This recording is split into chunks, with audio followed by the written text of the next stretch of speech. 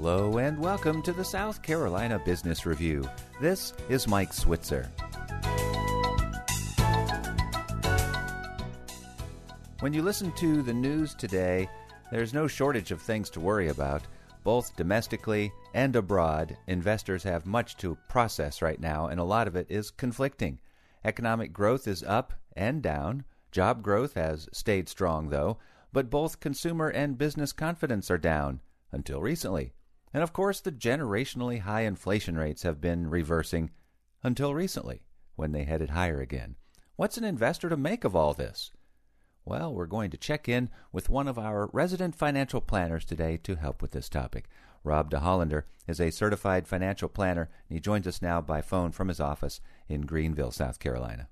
Rob, welcome back to the program. Thanks, Mike. Appreciate you having me on again. So with so many mixed signals out there, the markets are indeed having a tough time picking a direction. How about investors? They must be having the same tough time assessing all of this, right? What are the key indicators that you look at to help with this decision making? Yeah, it is a tough market. You're right. Last month you had Dr. Frank Hefner on, economist from College of Charleston, and he was a self-described confused economist, and I appreciated his candor because, frankly, I'm confused too. Years I've been doing this is as tough a market to track and figure out as we've seen because there's so much going on. One to look at is consumer confidence, and the second, of course, is inflation.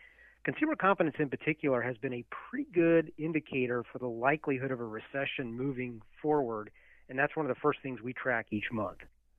All right, and so is it telling us a recession is on the horizon? Yeah, it looks awful right now, the numbers do. So remember, we consumers are 70% of the U.S. economy, so we are the key driver.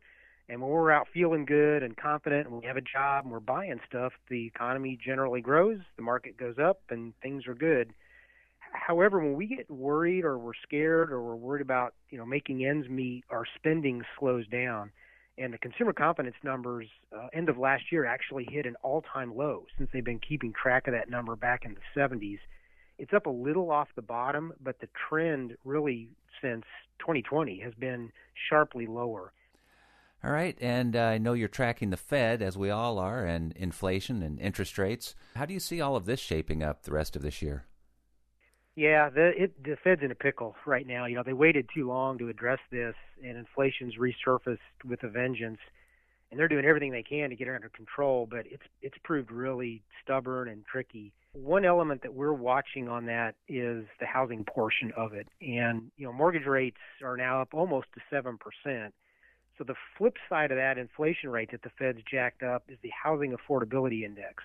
It just hit last month. It hit the lowest level since the mid-1980s.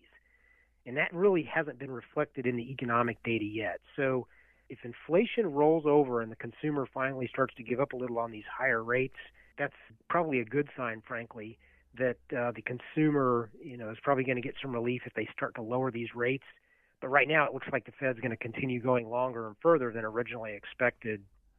All right, and so how should investors then be planning their stock and bond portfolios for this scenario? There's two things I think about. First, I just want your listeners to understand what a remarkable period of time we've been living through. I've coined it a distortion. I don't know if I'd call it a bubble, but the Fed has printed trillions upon trillions of dollars the last 13 years. And effectively, that's inflated almost every asset class. It inflated stock values, bond values, it inflated real estate values. And so they're in the early stages of trying to deflate some of those overcharged asset classes, and I think it's going to take years. I don't think this is something that's going to be fixed in a quarter or two. So as individual investors, I think it's really important right now, maybe more so than any point in the last 15 years, to reevaluate your financial plan and your corresponding investment approach and just make sure it's going to work if we are moving into a period of lower returns and higher volatility. Buying on the dip has worked the last 15 years. I don't know if that's going to work moving forward. So this is a great time to pivot, go back into more dividend-paying securities, look at capital preservation strategies, and make sure your plan's set up for success for the next 5 years, not what's really worked the last 5 or 10. Well, Rob, as always, great information. Thanks so much for your time today. Great. Thank you, Mike. Rob DeHollander is a certified financial planner, and he joined us by phone from his office in Greenville, South Carolina. Remember, you can hear this show again at our webpage, southcarolinapublicradio.org, and you can find us wherever you find your podcasts. With the South Carolina Business Review, this is Mike Switzer.